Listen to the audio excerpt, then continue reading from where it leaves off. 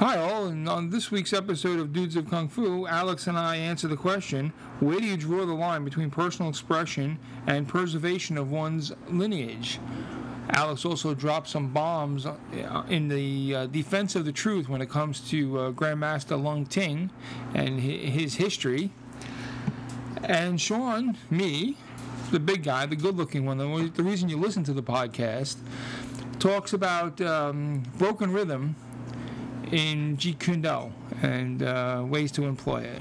Hope you guys enjoy the episode.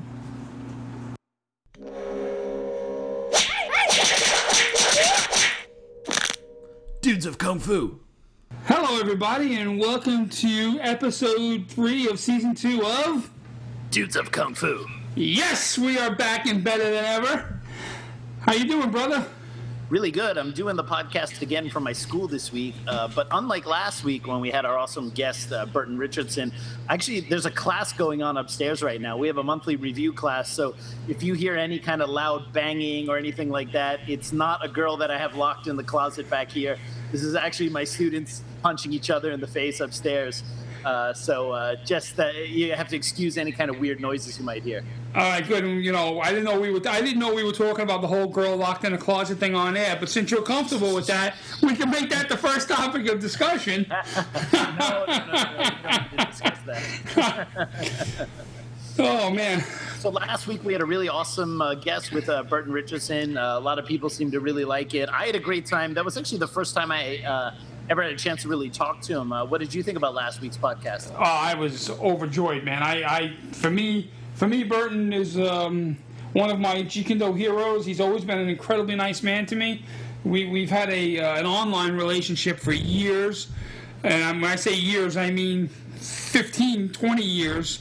You know, with just emails and things to that effect. And it was great to be able to sit down and chat with him, kind of face to face, as we would around my kitchen table here doing the podcast. So, and I thought he gave a lot of information, and he actually sent us a message. I don't know if you saw it, saying he'd love to do it again, actually, and because he feels he has a bunch more stories to tell. And he wanted to know if we can come back on in maybe a few months. Maybe we can do something like next season. You know what I mean? Yeah, absolutely. That'd be great if you can stand doing another podcast without cursing. Okay. You're acting like I fucking curse all the time. All right? Yes, I think that would be awesome. Occasionally, once or twice.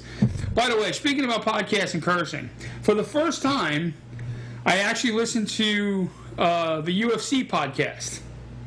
Is that the one with Matt Serra? Matt Serra and Jim Norton? Yes. How was that? I thought it was great.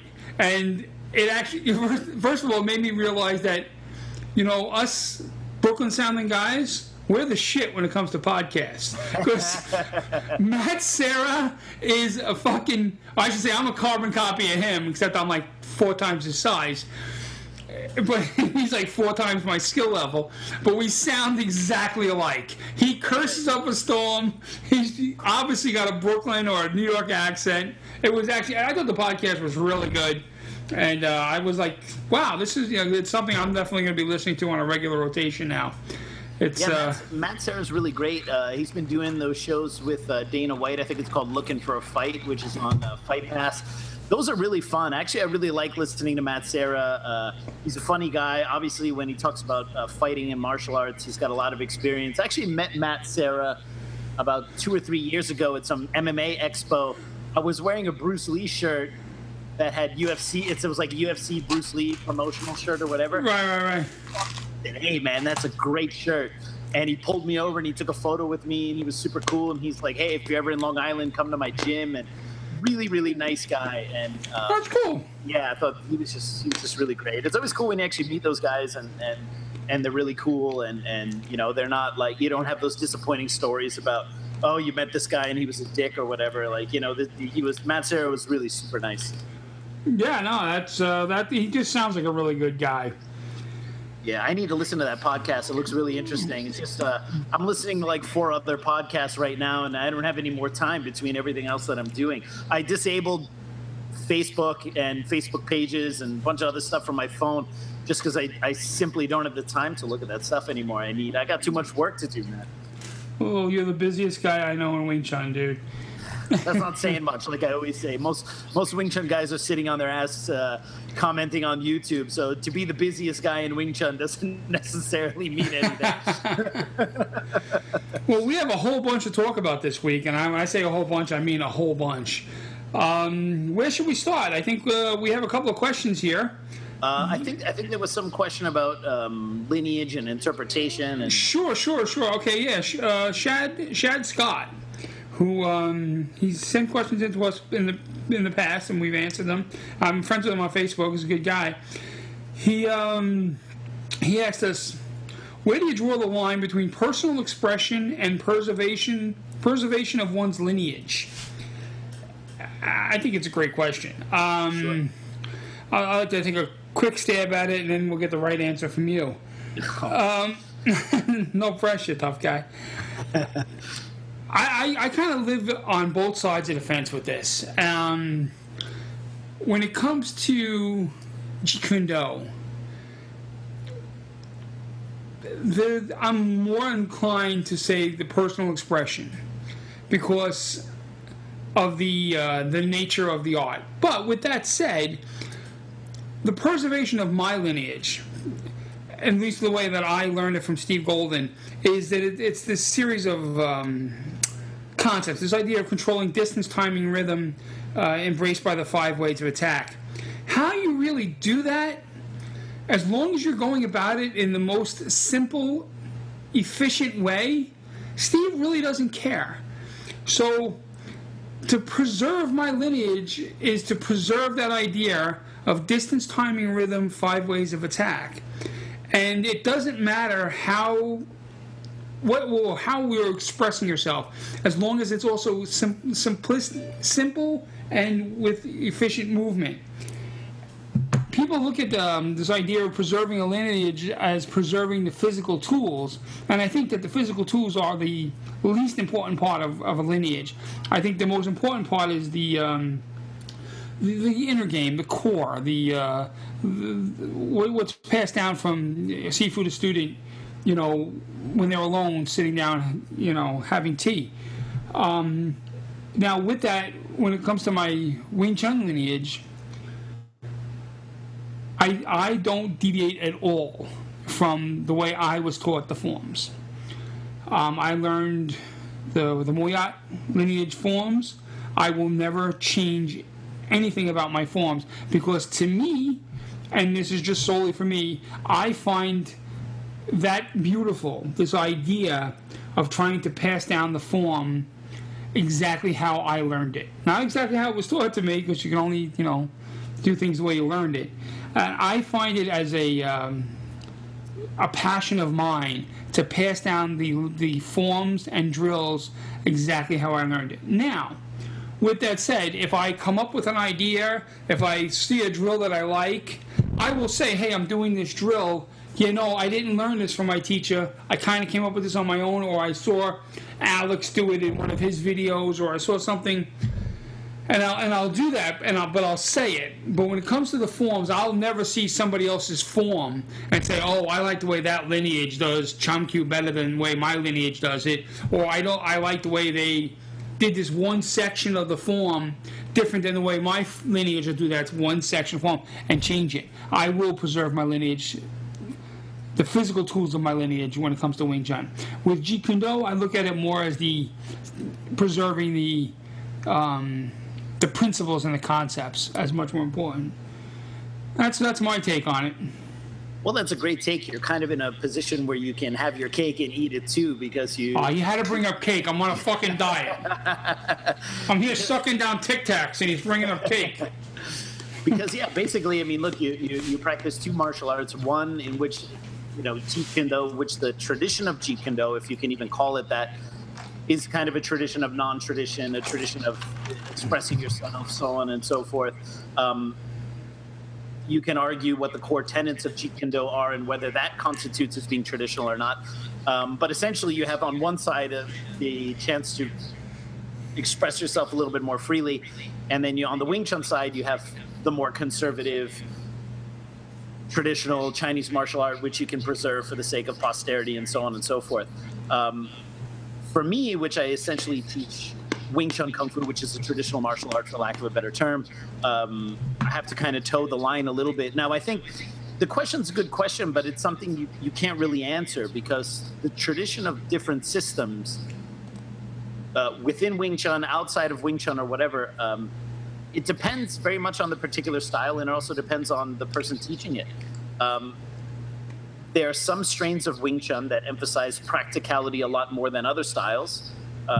For some lineages of Wing Chun, it's about doing the forms exactly the same way, doing the drills exactly the same way, not deviating from that at all, which I believe is definitely probably one of the core values in the Moyat lineage of Wing Chun. It definitely seems to be, if you rate Wing Chun lineages kind of on a scale or whatever, you have more conservative end, and then you have kind of a more progressive or non-traditional or whatever you want to call it.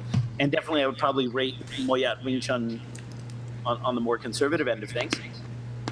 But then you have other systems that are a little bit more freer in their interpretation, in that the forms are probably should be taught the same way as the Sifu or whatever, but how you express them in combat depends on your understanding of the concepts. It also depends on your temperament, body type, all that kind of things. Like, for example, in WT, there's some guys who are really big and really strong, and their expression of Wing Chun is to step right down the middle and cut everybody down with chain punches. And if you look online at a lot of WT Wing Chun, you see that. Some big muscly guy stands there and cuts everybody down with chain punches, and that works for him for 98% of whatever somebody's going to throw at him. But then you look at me, I'm like 5'7", strong dude or whatever. I can't stand in front of somebody who's bigger and stronger than me and just mow them down with chain punches by stepping in a straight line. And that's not how I learned it from my teacher, from Sifu Leung Ting, or many of my other Chinese instructors, because I'm a small guy. Most of my teachers were small guys, and we were forced to kind of do it a different way. But within the same lineage, somebody who's bigger, somebody who's stronger, they can step straight in. So is one right or is one wrong? If we're both following the principles of Wing Chun, there's naturally going to be differences in expression. So I think if the instructor teaches the principles and allows the student to adjust those things based on their temperament and their body type, I still consider that quite traditional, even if the techniques might look a little bit different. And that's my take on it. Yeah, and it's spot on.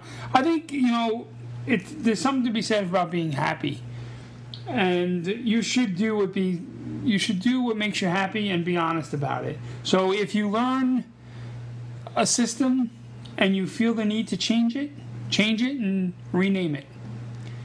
That's what I feel of. If I learned the Moyat system and I say, I want to change some of the things in the form, I want to change the way I express myself, I want to change the way I do things in Wing Chun, I think that's awesome. I think that's exactly what you should do. But no longer call it Moyat Wing Chun. No longer. You can't. If you're going to use the name, you have to honor the name. Right. There's no reason to use the name. I read on Facebook, and I don't want to get into the reason it was posted, but someone I know and respect in Wing Chun said something to the effect of like, Yip Man didn't call his system his teacher's name Wing Chun. Exactly. He just called it Wing Chun. And why? Because he tweaked it, he changed it, he modernized it, he made it better, he made it worse. Whatever your opinion is, it was his, and it was Wing Chun. It was Yip Man Wing Chun. It was his Wing Chun. Right. And if you're going to say I teach Yip Man Wing Chun, well then you got to do it the way he did it. If you're going to say I teach Wing Chun, well then, as long as you're sticking to the principles of Wing Chun, go for it. And just teach your personal expression. Sure. I think that's always the problem too, is the labels. You know what I mean? Like, if you look at the articles of the interviews with Grandmaster Yip Man from New Martial Hero, of which there are two of them, he only called what he did Wing Chun. He himself didn't even call it Yip Man Wing Chun, and he didn't call it Leung Jan Wing Chun from his Qigong, or Tan Ma Sun Wing Chun from his Sifu or whatever. because I think to a certain degree the Chinese understand that the art is called Wing Chun. Adding any different names to it in Chinese kind of makes it a little bit less, I suppose, humble, because you're kind of saying, well, this is my Wing Chun or whatever. However, I do think it's okay when people have kind of codified their own methods enough that they're kind of different maybe from what their teacher did, or they're maybe very specific. And then you say, okay, this is now Wong Shun Leung Wing Chun or Leung Ting Wing Chun or whatever. But I'm also kind of the opinion that the only person who does Leung Ting Wing Chun is Leung Ting. And the only person who did Wong Shun Leung Wing Chun was Wong Shun Leung. So people have learned Wong Shun Leung Wing Chun. People have learned Leung Ting Wing Chun. But essentially, they do their own, no matter how much they try to copy their teacher. And the fights that people get into on the political end of things are usually because of labels. And now you have a whole slew of Wing Chun people who claim to teach Yip Man Wing Chun. And you have people who say they teach Yip Man Wing Chun who weren't even direct students of Yip Man. And I find that an extremely ballsy claim. Right, absolutely.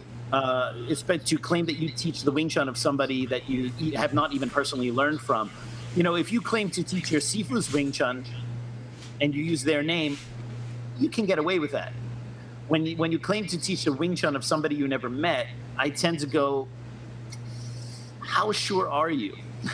And why is it so important? You know, like, I'm not going to mention any names, but let's say there are some people who may have learned from Grandmaster Yip Man, or maybe they didn't learn from Grandmaster Yip Man, or whatever the story is. But when they speak Chinese and they explain Wing Chun, they always say, Yip Man told me. When Yip Man taught me this. In Wing Chun, Yip Man says. It's like they cannot give a correction or a note in Wing Chun without prefacing it with when Yip Man taught me, when Yip Man said.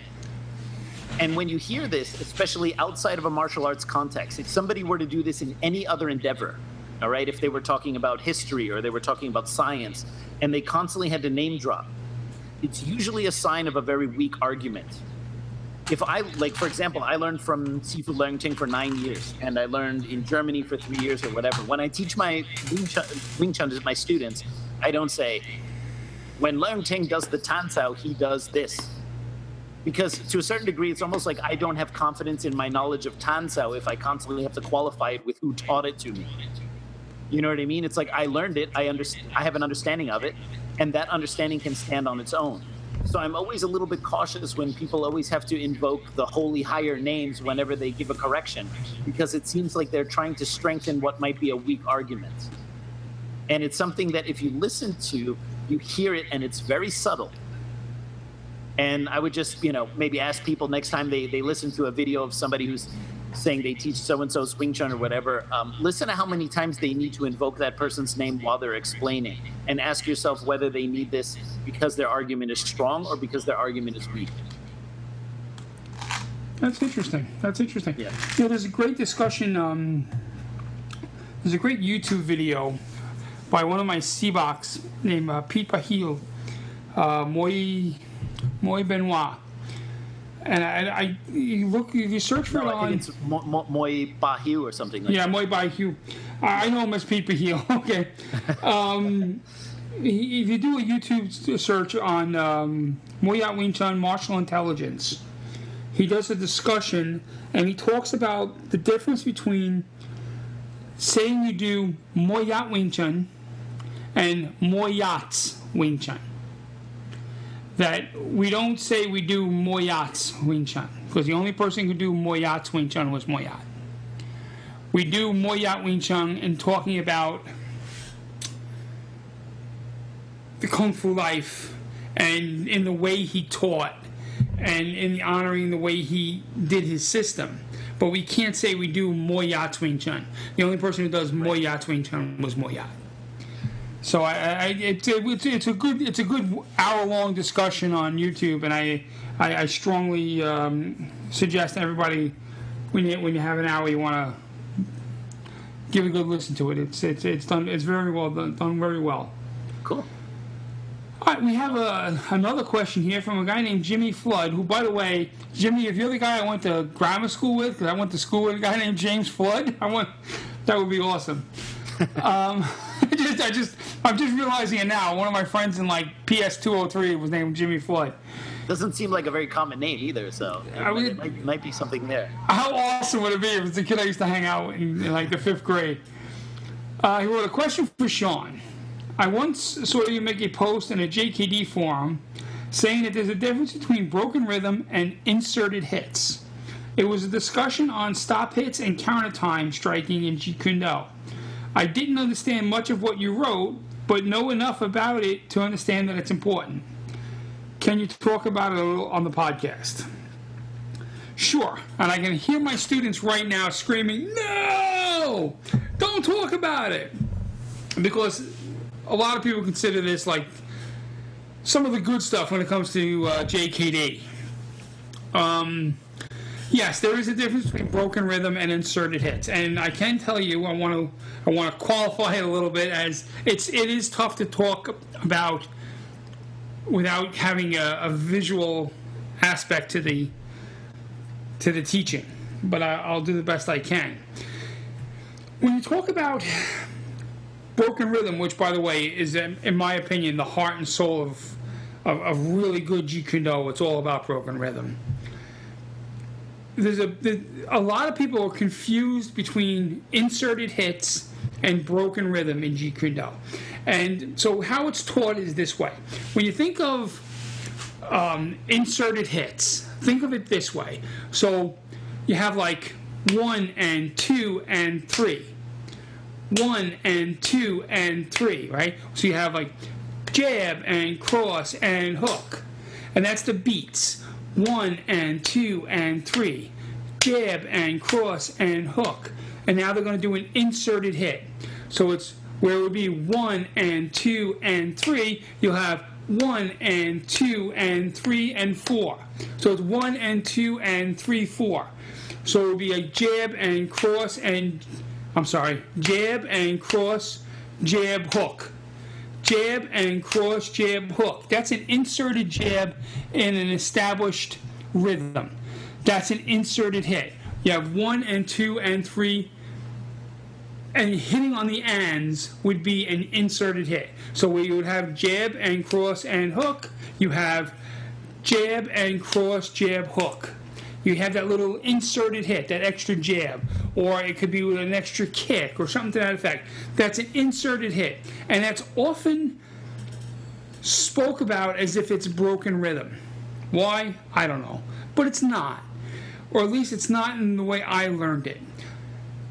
I learned broken rhythm as in the best way to differentiate between the two, and there's much more to it than this, but this is a good jumping off point. An inserted hit is adding a beat into an established rhythm. Broken rhythm is adding an extra rest into an established rhythm. It's adding a stop. It's moving yourself and then stopping suddenly or changing of tempo to create a reaction. So, and broken rhythm is universal in any athletic endeavor. It's not the Jeet Kune Do doesn't own it. Martial arts doesn't own it. No athletic endeavor owns it, and you'll find it almost in all of them. I think on the podcast I've mentioned 2 examples of broken rhythm at their finest. And I think it's the best way for people to understand it outside of the realm of martial arts. When you look at broken rhythm, I want you to picture the best basketball player you know, whether it's Michael Jordan or LeBron James or whoever your favorite basketball player is. And he's got the ball, and he's coming down the lane, and he enters the paint, and he takes the ball, and he kind of bends his knees, settles his weight, starts moving his body up to make a jump shot. All the defenders leave their feet to jump up to block the shot, and he stops. He doesn't follow through. And why does he stop? He stops for one reason, because now the defenders have jumped up. And he stops. And he starts again when they're on their way down. And that fraction of a second, that little beat that he took, that little space that he inserted into his movements, now has the defenders coming down while he's going up. And what can they not do, the defenders? They can't change directions that quickly. Their feet are off the ground. They can't do anything. Their weight's been shifted. They can't do anything. And now he takes the throw, and he scores an undefended shot. If we look at football, to make my friend and student Seth smile, let's talk about Tom Brady, the best damn quarterback ever. To Tom Brady, broken rhythm is not a secret. A pump fake of a football by a quarterback is not a football secret. They teach it in high school football, how to pump fake the ball. The quarterback kind of starts to make the motion like he's going to throw the ball. Why? Because it freezes the linebackers. The second he starts to make the motion to throw the ball, the linebackers either freeze or jump to block the pass. Right. And it's on their relaxation from the freeze or on their way down from the jump that the quarterback can now turn to a different direction or just feather a pass right over the now falling linebacker. Right. Tom Brady does that every game, and it's not a secret. So why does it work?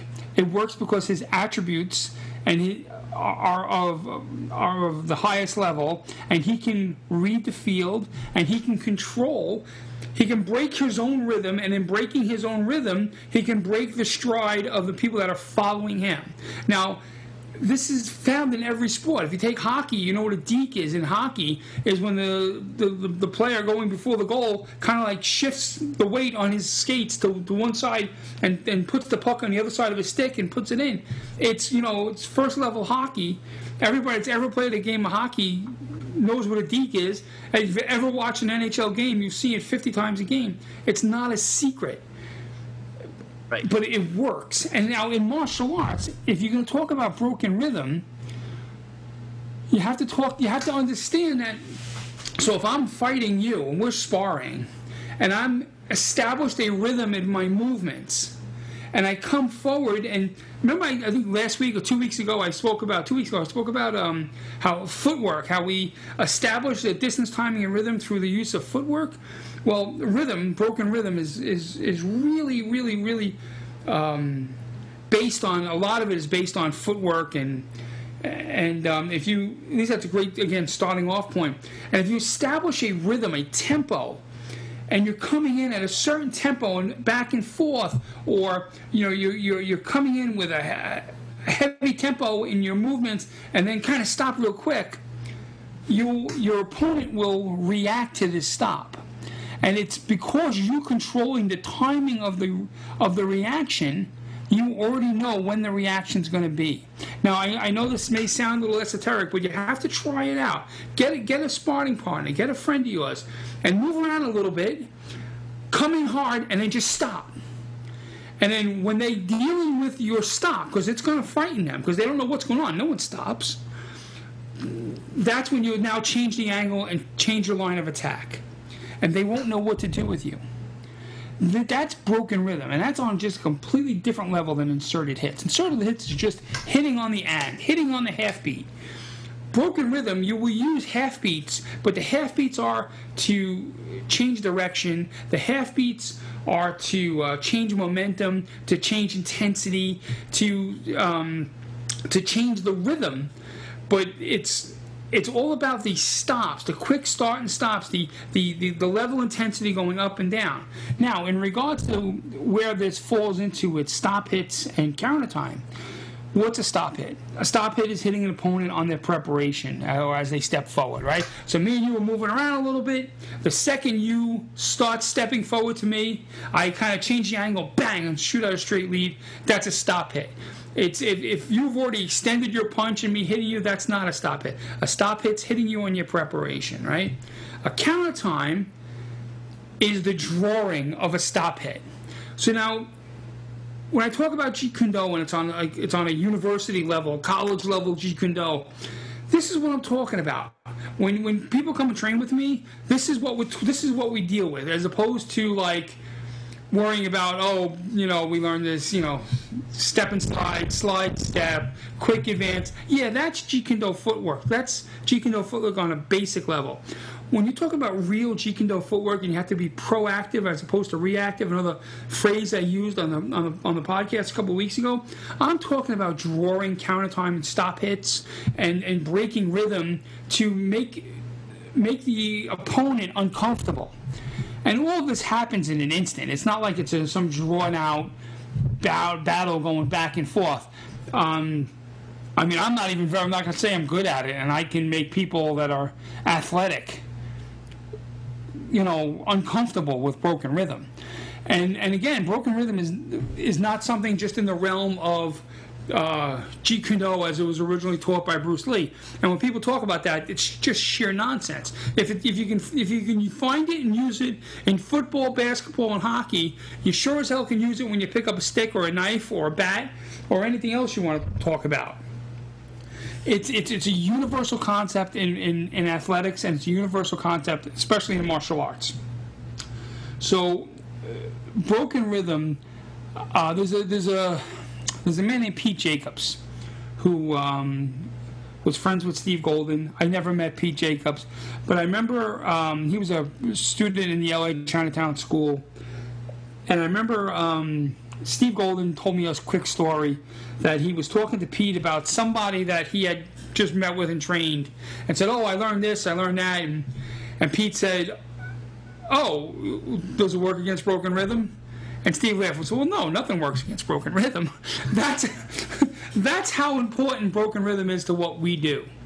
So when you hear me on this podcast talk about distance, timing, and rhythm, this is what I'm talking about. This idea of understanding the ebb and flow, the intensity and the relaxing of energies to make an opponent uncomfortable, and it's through your start and stop movements as opposed to just inserting a hit within a time beat. There's a cadence to two men moving in a combative or any kind of sports endeavor. There's a cadence. It's not always easy to see, but with training you learn to see what the cadence is. And when you understand the cadence, then you can understand the manipulation of the cadence. And the manipulation of the cadence is what I'm talking about with broken rhythm. This idea of a quick stop, a change of a line, and hitting into now an opening line. This is also where you're going to start finding the 5 ways of attack and the other idea of distance, timing, rhythm, where distance plays in and where timing plays in. And it's all one big Rubik's Cube of knowledge. And this is what I'm talking about when I talk about high-level Jeet Kune Do. So I'm so happy that James or Jimmy Flood wrote this question, because to me it is of supreme importance in Jeet Kune Do. And this is what I work on with guys that come train with me. I have more private students than I do public. So right now haven't taken any new public students. I'm just taking private students, and this is what guys that come and train with me do. This is not an advertisement for me. I'm just trying to explain what I do. It's spending time on breaking rhythm, and it's not learning a new way of throwing a jab. To me, that's just the least important thing in the world. You know what I mean? Learning yet another footwork pattern, the least important thing in the world. I couldn't care less. It's how can you manipulate people with broken rhythm. That's high-level crap. And as they say, Forrest Gump said, that's all I got to say about that. Anyway, great question, Jimmy. I really appreciate you writing that in. That was fun. I got to talk about what I love. That was good. Thank you. Awesome. So man, I feel like I'm coming out of a Jeet Kune Do coma right now. Sorry, I didn't mean to talk so long about it. No, I'm just saying. Like you talked about a lot of things that are kind of heavy. A lot of things that require a lot of thought, whatever. So I just feel like, whoa, I need to like now just go and think about what you said for the next 6 hours. Like, so it's like, oh wait, I have to talk now. Sorry. Oh crap. Well, you know what? Let's just talk about hot chicks then. Oh, that always works. It's always an easy way to kind of cleanse the palate from any kind of conversation. Come back to the real world. Yeah. So, well, last week, I mean, for the few people that I have on my personal Facebook page, these days I don't really post a lot on Facebook, and I have a public Facebook page that is well managed by the amazing Krista Elena. She does a really great job posting as me online and answering questions as me. She'll even post in the comments. It's really great. I love it. She does a really great job. I'm too busy now with all the book projects and this big project I'm working on in Hong Kong. I don't have the time for social media anymore. But last week, somebody posted something on Facebook that just kind of like it's for me to actually respond to anything political or anything kind of within the Wing Chun political sphere. First of all, because I've been doing this for so long that it's like I've heard everything. I've had all the same tired arguments, and like I'm kind of over it. Like now I'm at the point where like I'm having more fun doing Wing Chun. I don't need to talk about Wing Chun or try to convince other people about whatever. But there's a senior student of Grandmaster Yip Man who's on Facebook. And I'm not going to mention what his name is, but he's kind of like a very well-respected early period student of Yip Man. So it's actually very rare that we have somebody like that who would be on Facebook, because normally most guys in his generation, they have not kind of taken to Facebook yet. But he's on Facebook. He does suffer from some of the issues that most older people start using Facebook, namely that he doesn't really know how Facebook works. He will post stuff on his wall without tagging people, like having like, not tag anybody, so people don't really know, and like he'll just kind of go off, and rather than using the platform of Facebook to tell some great stories about Yip Man or inform the public about things that are kind of relevant and interesting, and people want to know about Grandmaster Yip Man and what it was like to learn from him, he basically uses Facebook as a forum to kind of just bash what he doesn't like, which is namely everything that's not him. And you know what? It's kind of funny because it's like, wow, I remember all these things. This is like kind of what happened in the 70s and 80s, and the rest of the Wing Chun world kind of got over it and kind of moved on. And he's kind of like dragging us back, kicking and screaming into the 70s again. It's like, we kind of went over this stuff already, and it didn't end up too well. People showed up to people's schools, got challenged, people fought, and it was a very ugly time period in Wing Chun, and we're kind of over it right now. Nobody gives a crap about Wing Chun. Everyone wants to do MMA anyway. So, to kind of have somebody using Facebook as a platform to kind of open up old wounds, as one would say, is kind of strange. But I took personal offense, because I don't really take offense to anything. I belong to my religion is the Church of Not Giving an F, and it takes a lot for me to actually give a crap, because I like to read contrarian opinions. Most people, they only like to read and follow stuff that follows their way of thinking. I'm somebody who I like to read what the counter argument is to everything that I do. I like to read the counter argument to what I do in what I believe in politics, what I believe in philosophy, what I believe in martial arts, because if you don't know your enemy's position or you don't know the opposite position, I don't think you understand your position very well. So, but most people are not like me. Most people only like to hear things that agree with them, and that's the thing that makes them happy. So basically, this senior student of Grandmaster Yip Man attacked my teacher Leung Ting, which is nothing new to. I mean, Leung Ting is a controversial guy, and if you follow Leung Ting as a student, you are constantly going to have to deal with people saying all sorts of horrific things about him and deal with that. So when everyone talks about respect in martial arts, they normally mean, yeah, you have to respect my teacher, but I can be openly disrespectful about anybody else because it's not my teacher. And they don't understand that if you really understand Modan, which means martial virtue, you need to be respectful. And we can have conversations about political things. We can have conversations about controversial things in Wing Chun without making them personal attacks. And I think that's what a lot of people don't understand. If somebody has an issue with Leung Teng or Moy Yat or Wong Shen Leung or whatever, if they have a legit perspective or a legit opinion, we can discuss it without getting upset. But everybody has such kind of like a quasi-religious view of their teacher or whatever that the moment anybody says anything somewhat less than positive about someone's teacher, everyone immediately goes up in arms and nobody can have a conversation. People can come up to me and say whatever they want about Leung Teng or whatever they want to say about doubts people have about his credentials or things that happened in the 70s or whatever, and I would never get the least bit upset about that because, first of all, I've heard it all already, and I have a pretty lucid and open opinion about my former teacher, and I don't have to take sides or be political or whatever. But when somebody openly spouts misinformation from a historical perspective, then I tend to get a little bit cross because if we can research it, if we have actual evidence of what really happened and somebody just wants to say something else happened that we can clearly show didn't happen, then I tend to go, you know what, now you're just misinforming people. And people will listen to the senior student of Viet Minh mainly because he was a senior student of Viet Minh. So any opinion, anything he says, he's going to get carte blanche for people to believe him just because of his credentials. But he actually said something that was it was a gross misrepresentation of something that happened in the 70s. So I'm just going to take 5 minutes to explain something that I could probably spend hours on, so as to not bore the audience too much, all right?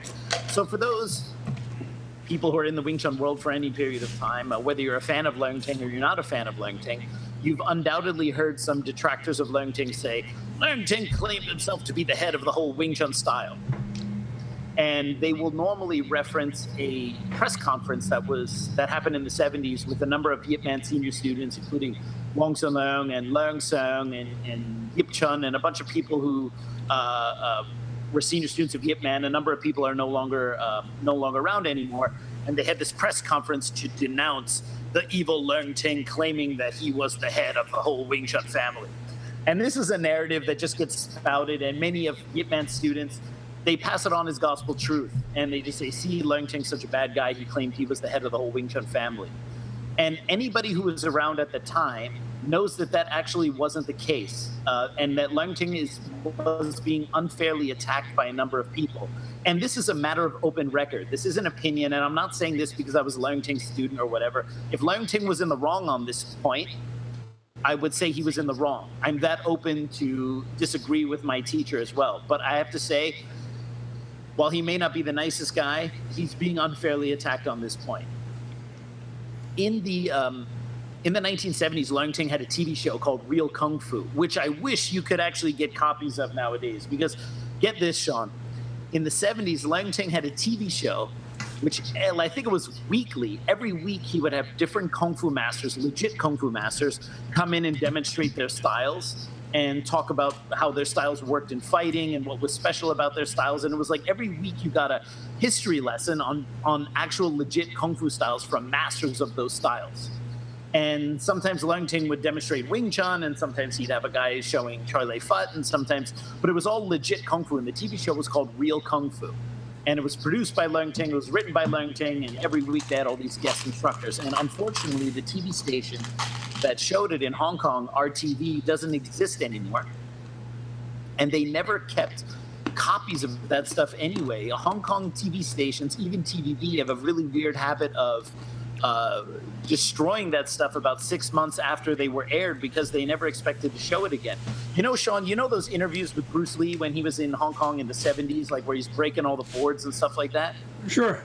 There are a couple 8mm clips that you can see of that online. Do you know what those clips actually are? Those are people who filmed those off the TV screen with an 8mm camera. Wow. Because you can actually not get copies of those interviews anymore, because after Bruce Lee did the interviews for like TVB, and he was like on a number of famous TV shows with lots of like famous hosts who interviewed him. He did like 3 or 4 TV interviews. He did a telethon when there was like a horrible typhoon in Hong Kong where he helped to raise money for. That stuff was destroyed by those TV stations probably 6 months after they aired. Wow. You know why? Because they had no idea Bruce Lee was going to be the icon he was going to be, and they were never going to show it again, so they just destroyed it to make space for other stuff. Right. That's how non-sentimental the Hong Kong Chinese are about these things, which is very strange. For such a traditional culture, they don't give a crap about some TV show that's 6 months old because, well, who cares, right? And so all these TV series that Leung Ting did, the Real Kung Fu TV series, they don't exist anymore. And, oh man, how I wish they did, because his Real Kung Fu magazine from the 70s, you can still get copies of that. They were amazing, in-depth articles. They were like incredible. So anyway, Leung Ting has this new TV show called Real Kung Fu. And it's all over the newspapers that this TV show is coming out, and he's trying to get some press. And there was one newspaper in Hong Kong. They were like a regular newspaper. I think it was called the Sandang Yapo, which is like the New Light Daily News or whatever. They printed as the headline, Leung Ting has a new TV show, Real Kung Fu, and they said Leung Ting is the head of the whole Wing Chun style. They gave him that title. But this title was actually just something like the newspaper article, like the reporter had no idea that Leung Ting didn't claim himself to be the head. He just thought, oh, Leung Ting's a Wing Chun guy. He must be the main guy. And he put that in the title of the newspaper. So you can imagine Leung Ting's shock when he wakes up that day and it says, Real Kung Fu, the head of the Wing Chun style, Leung Ting, has a new TV show on RTV. And he was like, what? He got totally upset because this was essentially the mistake of the reporter. Right. And the reason why we know this is not Leung Ting's claim is, well, a couple things. First of all, there were a number of other newspapers in Hong Kong that also reported the new TV show, and they did not say Leung Ting was the head of the whole Wing Chun style. It was only the one newspaper that reported that. So basically, it was just some reporter that didn't know what he was talking about, and he just put that in the subtitle of the article. The other newspapers that mentioned Leung Ting made no mention of Leung Ting saying he was the head of the whole Wing Chun style. So anyway, the Wing Chun seniors of Leung Ting took this as an opportunity to attack him and say that, oh, look, he claimed to be the head of the whole Wing Chun style. And Leung Ting said, no. He had his own press conference, which he said, hey, I am not the head of the Wing Chun style. I'm only a member. And he had this press conference with a bunch of high-ranking Kung Fu masters from all over Hong Kong who were there to support Leung Ting and say, hey, Leung Ting would never say that. Leung Ting has never said that personally to anybody. This is obviously a mistake of the newspaper. The newspaper the next day printed a retraction saying they were sorry, it was a mistake. Leung Ting did not call himself the head of the Wing Chun style or whatever. But of course, the damage was already done. All of his seniors in the Wing Chun school, oh, see, Yip Man, Leung Ting said he was Yip Man's #1 student, blah, blah, blah, blah, blah. And he never said that. The newspaper printed a retraction. Leung Ting had a press conference in which he said that was not the case. But that doesn't stop them from 40 years later telling people, Leung Ting claimed he was the head of the whole Wing Chun style. And this was just a mistaken newspaper headline from one newspaper that retracted it. And here's the thing. The newspapers felt so bad about it because they saw how Leung Ting seniors used it to attack him that Sandang Yapo newspaper printed a second apology the day after, saying, we're really, really sorry. We had absolutely no idea it would cause this much trouble. But again, like I said, the damage was done. And 40 years later, many of Leung Ting's seniors still tell people, oh, Leung Ting claimed he was the head of the whole Wing Chun style. And the funny thing was, there was a competing magazine to Leung Ting's Real Kung Fu magazine that used this to attack Leung Ting very viciously. In fact, if you go online, you will find that there's an old magazine article that has this press conference of all of Leung Ting's seniors denouncing Leung Ting and calling him an apostate and all this kind of shit. That magazine was a competing magazine to Leung Ting's Real Kung Fu magazine. And they knew that the newspaper printed a retraction, that the newspaper apologized, and that Leung Ting went on record saying that he was not the head of the Wing Chun family. They printed this whole article saying it as if Leung Ting claimed it and as if Leung Ting still believed in it. And to this day, Leung Ting still has to deal with the fallout of this one mistaken newspaper article. And it's unfortunate because you can go to the Hong Kong Public Library online, their website, and you can actually look up these magazines, these newspapers. They're a matter of public record. And you can see that Leung Ting did, in fact, not claim this. But this student of Yip Man went on Facebook like 2 weeks ago and showed the press conference of the Wing Chun Athletic Association saying, see, look at all these people, they have to denounce Leung Ting's bad actions. And he failed to mention the fact that it's based on a faulty newspaper headline. The newspaper retracted 2 apologies based on this, and Leung Ting went on record the next day to say that it wasn't true. But he just skews it to say, see, look what Wong Sun Leung had to say, look what Leung Sung had to say, so on and so forth. Wong Sun Leung actually, and Leung Ting, they later made amends, and Wong Sun Leung, I can even point to interviews that Wong Sun Leung had where he said, no, that was a misunderstanding, it wasn't a big deal. And Wong Sun Leung actually had bigger issues with other members of the Wing Chun family. So it was just a matter of, you know what, this shit is 40 years old. I think people need to let it go, and people need to stop pushing the narrative that Leung Ting claimed he was the head of the Wing Chun style, because he in fact never did it.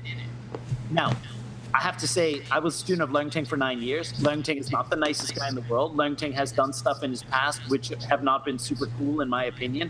And there are legitimate reasons if you want to attack Leung Ting or Leung Ting's character. There are other things you can attack him on.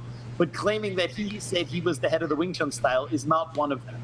So, you know, we can address some of the other issues with Leung Ting on another podcast or whatever. But in this specific issue where he constantly gets attacked on, this is actually nonsense. This is actually not true. And people need to stop pushing that as a narrative, because I can show them. And my article on Facebook was a brutal response to this. I actually published the Chinese newspapers where they apologized for it, and I explained the whole thing in brutal detail. So for the 5 people out there who are friends with me personally on Facebook, they can actually read this thing out there. But it's not that important. It's water under the bridge. It's just when people misrepresent facts that we can actually look up nowadays and find that they're not true, I will always say something. But Sean, if somebody posted bullshit about Moyat and said Moyat said this, and this, and there was public record to the contrary, I would be the first one to send that stuff to you and say, hey, look at this. If somebody wanted to slander or libel Wong Sun Leung and say such and such happened, like people have attacked Wong Sun Leung because he lost when he had his big fight in Taiwan, so what? Wong Sun Leung had plenty of challenge fights. He did very well. He helped to raise the profile and image of Wing Chun. So he went to Taiwan one time and got knocked out. Who cares?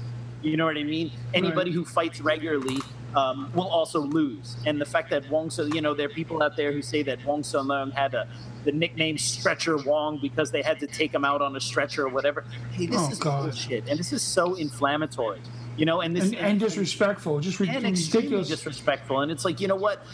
Anybody who has the balls to put themselves in front of somebody else and fight also has the chance to lose, no matter how good they are. Anderson Silva broke his damn leg doing a low kick. You know what I mean? And does that take away from his incredible record as a fighter? And I mean, it's nonsense. You know, in Kung Fu, because Kung Fu is largely untested, we don't go out into the ring and fight.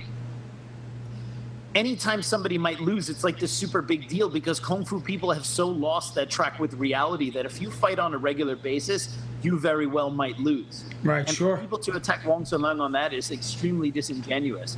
And for people to attack Leung Ting saying that he claimed he was Ip Man's #1 student when he in fact never did that is disingenuous. So anytime that there are facts like this where we can refute them, I will be there. And it's not just for Leung Ting, it's for anybody, because I believe in preserving facts as insofar as we can based on what little we actually do have. So that's kind of one thing I would just wanted to say about that. You are like without ever you claiming this title, the most preeminent Wing Chun historian that I know. No. Of course, everyone gives that title to another famous Wing Chun Sifu, and I would never claim to be the encyclopedia of Wing Chun, and I would never claim to be any of those things, because somebody else has already claimed that title for himself. Well, I am just very happy to be called a Wing Chun geek. That's all. This is my topic. This is what I love. I'm a Wing Chun geek. I'm not the best. I'm not the most knowledgeable. Maybe I'm the most knowledgeable you guys. That's what I meant. You're the most knowledgeable one that I know. Yeah, I'm not the most knowledgeable guy I know, thank God. But I definitely appreciate the compliment. I know where it's coming from. A few things about that little rant. First of all, I think people forget that when you're a known figure, video and evidence exists these days. It's not like it was 50 years ago. Right. I mean, even looking in politics, I'm not going to name names, but in American politics, people, said things 10 years ago and now say the exact opposite. Hell, they say something last month and now say the exact opposite this month and say, oh, I never said that. And, it's on YouTube. You know what I mean? It's right. People just forget. But two more important things that I want to bring up with that, after your little discussion is, one, can we get that reporter to write the article about me? Because I have no problem saying I'm the head of the Jake and Doe family. Because that would be awesome. No problem. I know. You know what? And not to bash the Chinese, but Chinese newspapers always have a habit of sensationalizing these kind of things. I've been in the Hong Kong press. I've been in a couple big Hong Kong newspapers on 3 occasions, and they have messed stuff up. They've messed up my Chinese name. They've claimed that I said stuff that I never claimed. Even here in New York, some of the Chinese press, when Leung Ting came over, they made up stuff that he didn't even say because I was even here. Unfortunately, journalistic integrity is a problem here in the States. I'm not going to say it's just a Chinese problem, but journalistic integrity for Hong Kong newspapers, I'm going to say it's beyond problematic. It's like they straight up don't even care. They'll write whatever the hell they want. I was in the Apple Daily, which is kind of like the Hong Kong version of the New York Post, like a month and a half ago. And they totally misquoted me, and they said that Leung Ting helped me arrange interviews for my documentary project or whatever, which I never even said that. Right. And I confronted the reporter, and he was like, oh, sorry. It's definitely a problem. But I can definitely get you a reporter to say whatever you want them to say about you. Listen, anybody that wants to say I'm the head of the Jeek and Doe family, go for it, babe. I'll have cards printed up, T-shirts. That would be awesome. It's just head man. Head man, yeah. Head big man. JKD. But the most important fact after Alex's rant there is, and I think this is the first time ever on the podcast, I've been keeping count, and Alex doesn't know this. I cursed twice. I realized. Well, no, much more than twice. Much more than twice. And more importantly, you cursed on this podcast more than me. More than me. Okay. First of all, that's my shtick, all right, pal? Okay? You speak in fucking Chinese, I speak Brooklyn, all right? So I'll be stepping on my toes by trying to curse and stuff. Well, hey, that's really funny. You know what? I did realize while I was doing that, I go, wow, I'm using some salty language. I'm very passionate about Wing Chun. I'm very passionate about teaching it, about training it, about studying it. But one of the things that really gets me upset is when people intentionally misrepresent facts to push a narrative that they want. Like this senior student of Yip Man, he doesn't like Leung Ting. Okay, many students of Yip Man don't like Leung Ting. That's normal. I understand that. Leung Ting went on to be very successful, and whenever you're successful, people hate you by default, whether it's justified or not. But he wanted to push the narrative that Leung Ting is a bad guy. So then he just chose the press conference that the senior students had against Leung Ting and failed to give any of the backstory. Right. And when I see people being purposefully disingenuous, I actually get very angry because if, Sean, you put like hard work out there to get good information to your students about JKD, you've studied a lot, you've read a lot, you've practiced it. And if somebody tried to intentionally smear your credentials because they come from another JKD school, or because they don't like you, and they knowingly take something you say out of context, or they take a story out of context, or be like, yeah, he showed up to one so-and-so seminar, and then now he claims he knows this or whatever. Right. I would take issue with that if someone's being purposefully disingenuous, because that's something that gets me really upset, especially when we can verify it. And I don't care if somebody's a senior student of Grandmaster Yip Man. I respect them for who they are. But if they misrepresent facts, I will, as a lowly white guy or whatever generation and student to Yip Man, them because I have facts on my side. And if they can dispute me and show me that I'm wrong, and he can show me facts that are contrary to what I have, I will change my opinion because I believe in facts first. Excellent. Which is why when they misuse facts and stories in context to lie, I will take issue with that. Excellent. Oh, that's fantastic, dude. You're you're as far as the guys I know, one of the most well-informed guys I know, and I wouldn't want to get into an argument with you. Well, I'm more aware of what I don't know, perhaps, than some other people. You know that pie chart, which is like you have a round pie chart. Jesus, now he's talking about pie. I'm on a fucking diet. What? Sorry. We'll say a graph or something else. Okay, good. Thank you. And a 1% sliver says, "Shit, you know." Right. Yeah. Right. Cursing again, right? And then there's a 2% sliver that says, "Shit, you don't know," or no, "Shit, you know you don't know." Right. All right. And then the remaining 97% is shit you don't know you don't know. Right, that's the good stuff. And most people are not aware of the limits of their knowledge. Like, there's a very famous fallacy. There are a number of, like, I love logical fallacies. I love discussing logic and thoughts and problems in the way people think. And one of them is the expert bias.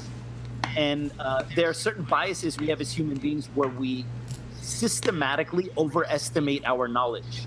If somebody is really good at something or really knows something very, very well, they will tend to overestimate how much they actually know in that topic. Right. I'm brutally aware of what I don't know in Wing Chun. I'm brutally aware of the gaps in my knowledge.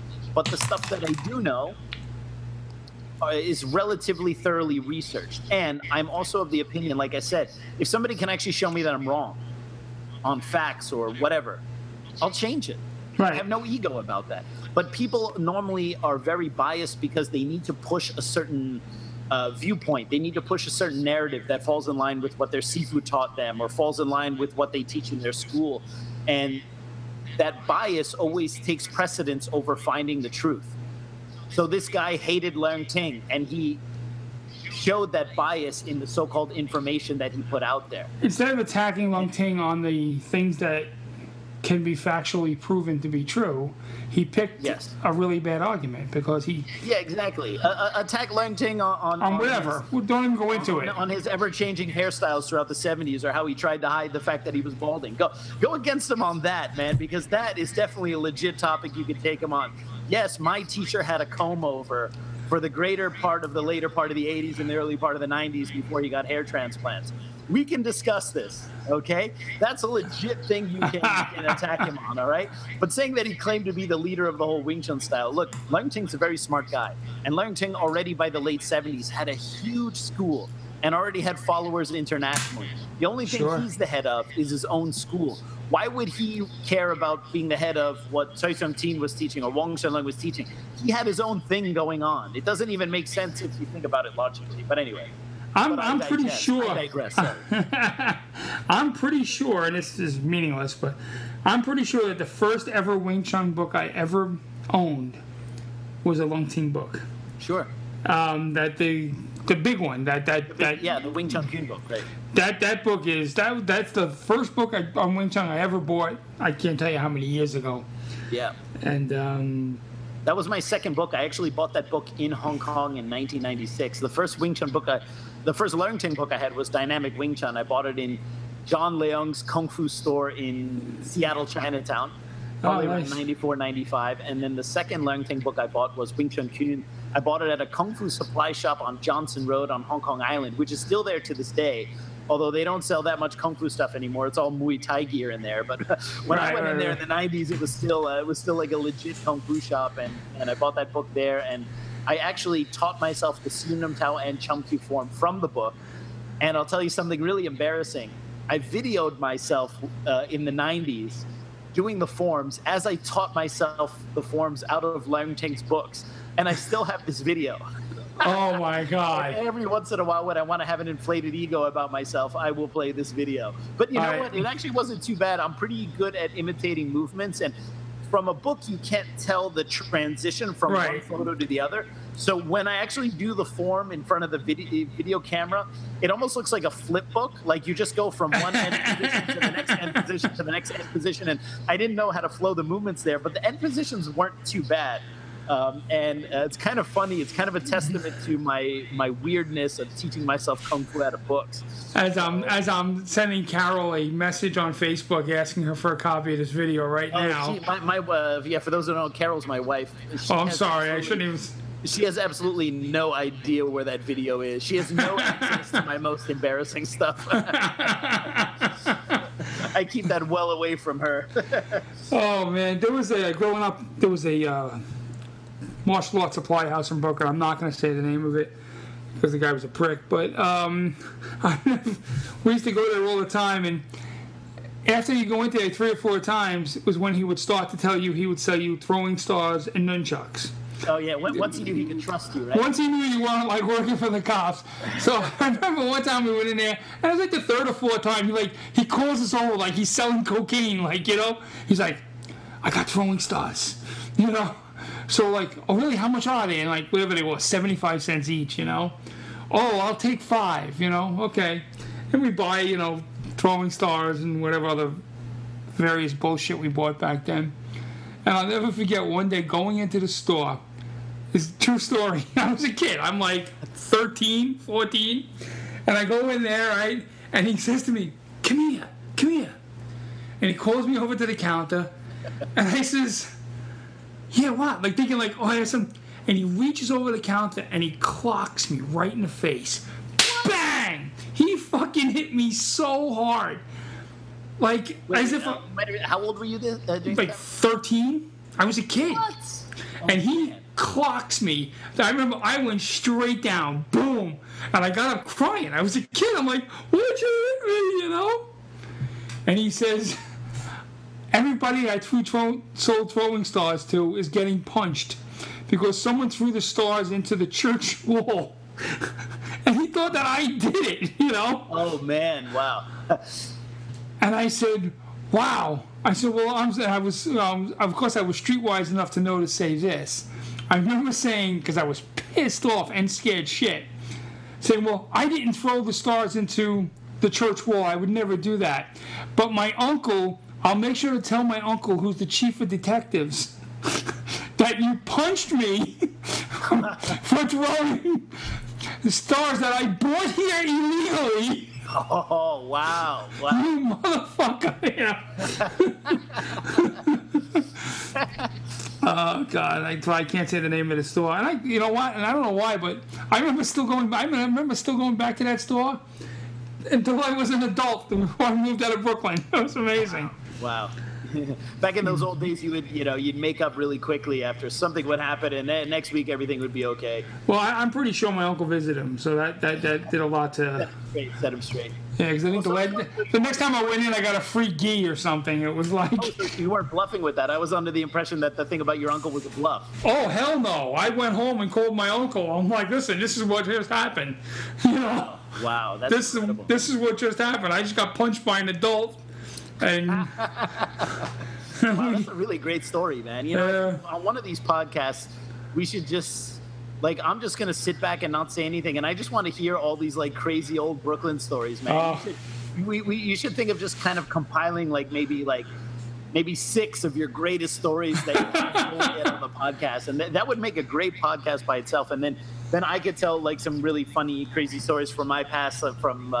on another podcast or whatever, but I think it'd be really cool to have a Sean episode where we just hear crazy. We have to check the statute of limitations on some of the stuff.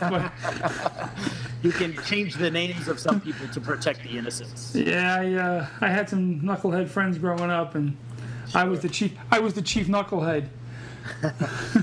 So I think maybe before we get out of here, I wanted to address just one more quick thing. Sure. We had another question on the Facebook page, and I think this was from another WT Wing Chun person. A couple podcasts ago, we discussed footwork a little bit, and I was talking from my perspective that, footwork is basically contextualized to street self-defense. Dude standing in front of you right away, you're trying to de-escalate the situation, and either you got to go in and fight. Sure, I remember that discussion. Get out of there. So my interpretation of kind of how Wing Chun footwork is necessary isn't based on this paradigm of your hands are up, my hands are up, and we're kind of bobbing and weaving, dancing back and forth and trying to find each other's rhythm. For me, that's more of a sportive perspective. That's more of a fighting perspective, more of kind of a boxing, kickboxing paradigm. And that's not necessarily how I view a street self-defense going down. Having said that, I'm still hugely into all of that stuff because I'm a martial arts geek as well. But for the specific piece of the pie that I specialize in, it's not necessarily what I do.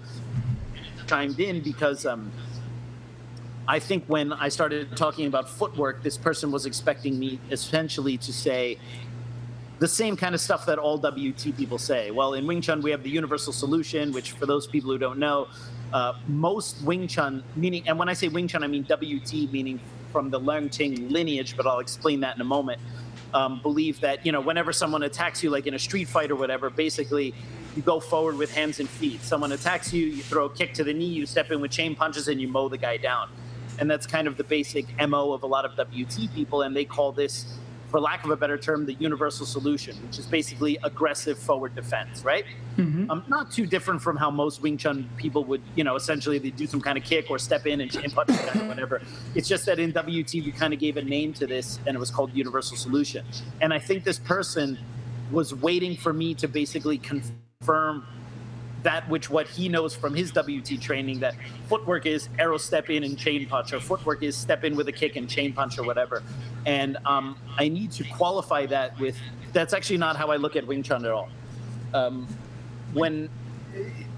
kind of keep things really simple, there's been kind of a dividing line between European WT and Hong Kong WT for a very long time. I originally learned European Wing Chun, European WT at the castle in Germany, for 3 years. And I did that full time, 6 hours a day, 5 days a week. And I learned from all the top European Wing Chun masters at that time. So when I first learned WT, my expression of WT was, let's say, more European in flavor. All right. And it was also the more old school European WT, which to a certain degree is closer to Hong Kong Wing Chun than what they're teaching in Europe now. Nowadays, Kenshbeck has kind of redesigned Wing Chun to be more internal, and he's taken a lot of older elements, and he does a lot of kind of push-pull stuff and things that were not traditionally part of the Leung Ting curriculum. And that's great. The stuff that Sifu Kenshbeck does is like amazing. He's taking it into another direction, and what he's doing is absolutely great. And if someone actually has a chance to cross hands with Sifu Kenshbeck and feel the stuff that he can do, it's really amazing. And it's very different from what, for example, Leung Ting is teaching in Hong Kong. I'm in the rare boat that I've actually learned both. And so a lot of WT people in the Western world, the Wing Chun that they learn is actually filtered through the old European system, which they don't even teach in Europe anymore, oddly enough. So a lot of the terminology that Western Wing Chun people use and American Wing Chun people use, WT, is based on my Sifu's old interpretation, stuff that comes from a book called On Single Combat, which he mentions things like universal solution and 4 passive reflexes and passive turns and all this kind of stuff. This was my Sifu's interpretation of Leung Ting Wing Chun in 1984. My Sifu stopped interpreting Wing Chun like that probably by 1985. And the problem is that, kind of like the issues with Bruce Lee's Tao of Jeet Kune Do or certain things, people take a certain crystallization, a certain development that somebody had at a certain time period as the gospel truth. So many WT instructors in Europe, they have espoused the older version of what my Sifu used to teach, where basically the idea of Wing Chun as a system was your opponent comes up to you. If he breaches what we call the magnetic zone, which is like a safe distance where if he's outside of that, he can't reach you, but once he's inside of it, he can. Basically, if somebody crosses what we call the magnetic zone, then like a magnet, we will shoot in right away and close the gap. And we do this either with a very direct arrow step, and usually some kind of chain punches or some kind of controlling movement like Paksao or Gansao or Fuksao or whatever. Or we might do that with a kick, like either a stop kick or a preemptive kick, and then still step in and chain punch the shit out of the guy. And if the guy runs away from us, we'll just keep mowing him down with chain punches and chase him into the wall until he has nowhere to go. And if the guy decides to press us instead of going away, then we will use turning and shifting to move out of the way, cut a better angle, and then go back into chain punching the shit out of him, right? And this is basically what most Western WT practitioners believe Wing Chun to be. And to a certain degree, it is the very basic rough template of WT, but it's a gross oversimplification, in my opinion. When I learned that even in the European side, it was much more detailed than that. But I came back to the States in 2002 and started learning directly from Sifu Leung Ting. And the way he taught Wing Chun, which you could say is the Hong Kong version, I mean, it's his system. I mean, it's just Leung Ting Wing Chun, was very different. He used a lot more different types of footwork, cutting angles. We had different ways of stepping if we were attacking, different ways of stepping if we were defending. And this idea that there's a universal way to defend all attacks isn't the Hong Kong perspective. It was much more adaptive. And so sometimes I'll mention stuff about WT and I forget that a lot of my American WT audience has a much older, much more simplistic so-called universal solution idea of what Wing Chun is. And they might not be following me when I say that Wing Chun actually uses certain cutting angles and so on and so forth. So my interpretation changed quite a bit in my 9 years learning from Sifu Leung Ting. So I took certain structures and certain ideas from the European Wing Chun, but I merged it with the Hong Kong Wing Chun template.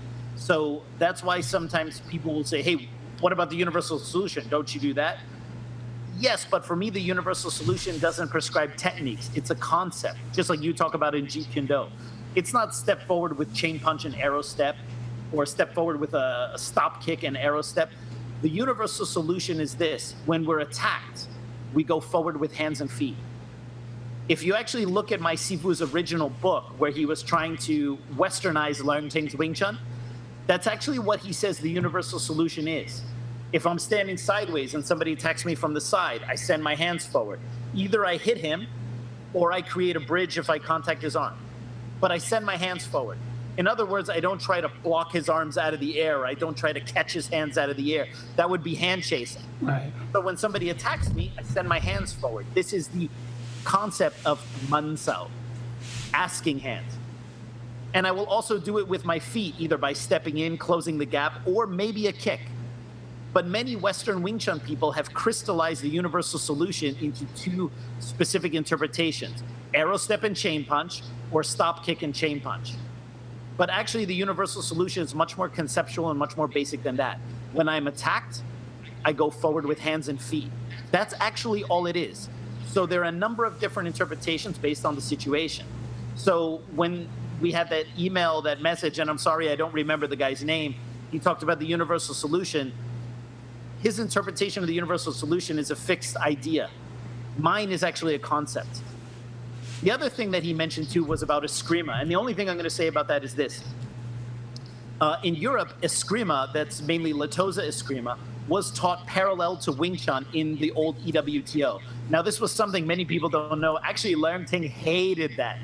He hated the fact that the students who are learning Wing Chun in Germany, they would also, for example, learn Filipino Eskrima, because he would say to imitate my Sigong, that is idiotic. That is just going to make them more confused. You know, on Monday they learn Wing Chun, on Tuesday they learn Eskrima. That is not going to be the right thing for them, you know? So, of course, he totally hated that. By the way, that's not a generic Chinglish accent. That's actually how my Sigong Leung Ting speaks English, all right? So for people who've learned from Leung Ting, they will know that's not a generic Chinglish accent. That's actually how he talks, right? So I just want people to get the feeling of what it's like to actually have a conversation with him, right? So anyway, the reason why my Sifu invited Latosa at that time to teach Eskrima was because, as you know, the weapons training in Wing Chun comes quite late. And traditionally, weapons training is kind of only for the advanced students, for the loyal students, yada, yada, yada. So if the Wing Chun students wanted to learn to competently defend themselves with a weapon, they would have to wait a really long time. And then they would be learning like the long pole, which is not super practical for everyday fighting, and the double knives, which is also very highly contextualized, right? So Eskrima was actually a very... I would say a very reasonable thing to add. People learn how to use a stick and a knife and bladed weapon and all that kind of stuff. But what a lot of people don't understand about WT is Eskrima and Wing Chun were like church and state. They were divided. They were never mixed together. There's some people that think, oh, those, especially people who hate Leung Ting, oh, those European guys, they mixed Wing Chun and Eskrima and they created their own bullshit. When I learned in Germany, Eskrima and Wing Chun was like church and state, two different things. You even wore a different T-shirt when you did Eskrima, so as to not confuse the two. So that was kind of my Sifu's attempt to give the Wing Chun students practical weapons training before they would have a chance to learn the traditional weapons in Wing Chun, which would come a little bit later.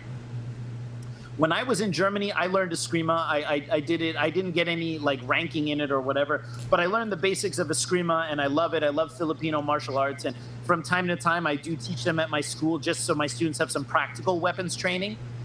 But I don't. It's not something I emphasize on. I really focus on Wing Chun. So those were the 2 points I wanted to address that he had discussed about the whole Eskrima thing. Yes, I've learned it. Don't really teach it. Only from time to time. And the misinterpretation that the universal solution is something that all WT people do in the same form that he understands it as. So those were just 2 things I wanted to address. That's you gave a lot of information tonight, brother. Yeah, but it won't help anybody, trust me, because people will still believe in the interpretation they learned. Yeah, that's fine, but I still like what I learned. Oh, that Alex guy's full of shit anyway, which I totally agree with.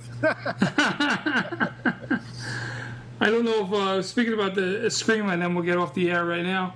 When I first started with Steve Golden, we used to do a lot of sparring, both empty hand and with sticks. And I'm not going to lie, I was better with the empty hand than I was with the stick. When we would do stick sparring, even though I was quote-unquote the teacher, I kind of sucked.